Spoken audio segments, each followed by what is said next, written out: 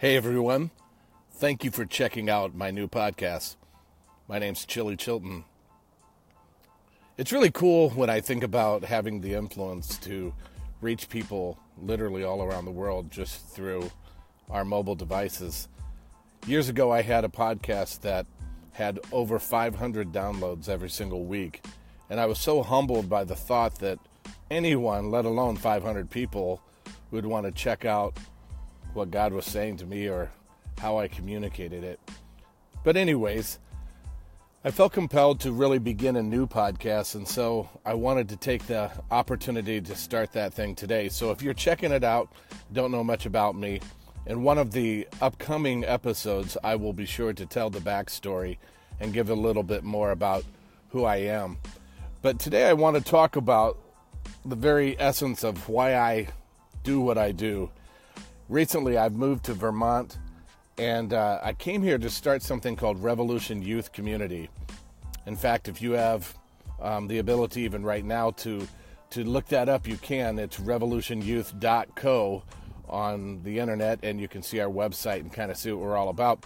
But I came here because God really spoke to me last summer and really called me out of a kind of a cool situation, an awesome youth ministry. And he simply said, I have need of you somewhere else. And then through several different circumstances, he led my family and I to come to Burlington, Vermont, which is known as the most unchurched community in all of America. It's kind of crazy because it's absolutely beautiful here. And I'm sitting even now as I record on the back porch of a home here with mountain views. And it's just amazing that anyone could live here and not see God's fingerprints in all directions. And yet that's the state of this area. And as you know, our nation began in New England, and then what happened spread across our nation. And so if this is what's happening here in New England with the unchurched and the post-Christian kind of thinking, it's not going to take long until it spreads across America unless someone stands up, unless we rally together and be the revolution. So that's why I came here. So today I just thought I would just share off the top of my head and out of my heart some of the reasons why I've stayed in youth ministry. I've been a youth pastor now, or a youth communicator, for over 30 years. And I feel just as passionate about it today as when I was 17 and God literally called me and radically changed my life. And that night that he spoke into my heart and called me into youth ministry, he gave me this verse in Psalm 71, verse 18 that says, even when I am old and gray, do not forsake me, my God, till I declare your power to the next generation, your mighty acts to all who are to come. I have to be honest, back then at 17, hearing that and thinking about when I'm older and gray, man, that just seemed like light years away. So right now I'm older and I'm gray, but here I am still in youth ministry. What an awesome privilege it is to do youth ministry. So a lot of people ask me why I came here or why I still do youth ministry. And I just thought I would just randomly share some thoughts. They're not in any particular order.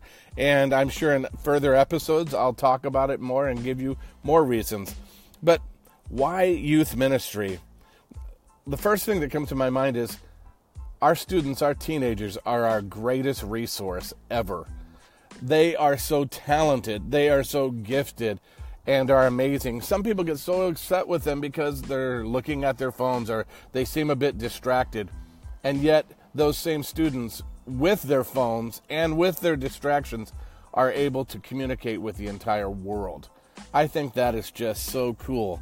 And I revel in their resourcefulness and in their talent and in their creativity and their amazing vision. So that's one of the first things that jumps out. It's just, they're the greatest. If God's if the timing we're living in is the last days, I've said this many times, but God saved us best for last. So it's such a privilege. I feel like I'm a Samuel surrounded by Davids, and there are giants in the land. So it is just incredible to be connected with them. Another reason why I'm still in youth ministry is I want to reach students before they make tragic decisions, rather than restore them afterwards. I've been a church planter, I've been a pastor, I've been someone who's ministered to adults, and man, so many mistakes or so many regrets about teen years. And you know what? I will still continue to be there for those who do make the mistakes. But it's so awesome when you can reach a young person before they make some of those tragic life decisions. I want to give my life to that. I want to help them know that God has a plan, a destiny, and a future for them. His word declares it all over the place. But I want them to be able to have their dreams. Coming here to Vermont is not me trying to fulfill another dream I have. You know, it's coming here to help them know that they have dreams, and I want to get behind it and empower it. So that's another reason why I'm in youth ministry. Another thing that comes to my mind is they are the hope of the church. In most churches across America, and trust me, I've spoke all over America, and I've been doing consulting in local churches.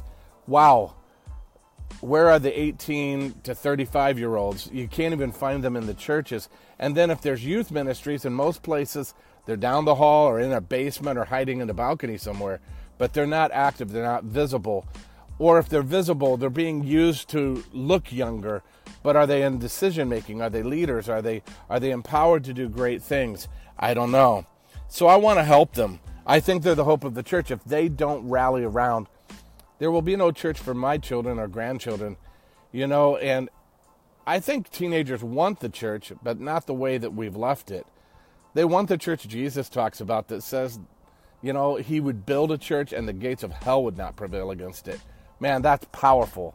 They want to be a part of something that gets in the face of hell, but not something that just is a country club for Christians. And I think that's really important. They're our hope, and we've got to get them back into leadership functioning roles in every place that we can. Another reason that's real obvious is that most people accept Christ before the age of 18. I don't know what the stat is. Some people say 85% or even higher. But whatever it is, most do. And few will accept Christ after the age of 18. So we've got work to do. Why else would we want to do that? And, you know, I don't understand how churches can give hundreds of thousands to missions and just give peanuts to children and youth in their very church. And then they wonder why things are lame or why kids aren't coming. Man, we got to flip the script on that. Another reason I'm in youth ministry is we need their dreams and visions now. Now. You know, we need their vision. In the last days, God's going to pour His Spirit on all flesh. Young people will see visions. The older will dream dreams. Man, we need their visions. We need to know what they're seeing, what they see when they see culture. Because sometimes what we see in them frustrates us. But they see a whole different world, and they're communicating on whole different levels than we could ever think or imagine. God's already stirring something in their lives with destiny, and we need their dreams and visions now. Another thing that comes to my mind is God has always reveled in seeing young people win against all odds. You know that. I mean, He picks Mary, a teenage girl, to be the mother of Christ. He loves to pick young people. He picks Joseph out. He picks David out. He even looks off the cross at a 19-year-old John the Beloved and says, take care of my mom and help advance the church. God has a way of picking who we wouldn't even normally pick and just making it possible. Young people are capable of leading us now. If Jesus thought so, if the Word of God proves it, we need to empower them to do it as well. And, you know, a real obvious reason I'm in youth ministry, I was radically changed as a teenager. And you know what? My heroes today are teenagers, or they were teenagers when I first met them. It's so amazing what God is doing through our youth and through our young people. We need to get those stories public again. We need to get them front and center. I want to help make that happen.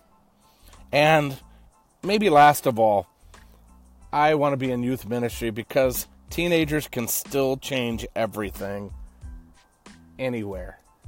They are our catalyst of change. Through the power of the Holy Spirit, anything's possible with them.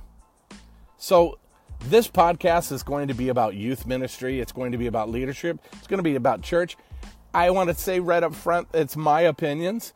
And if you don't like it, hey, come to me with it.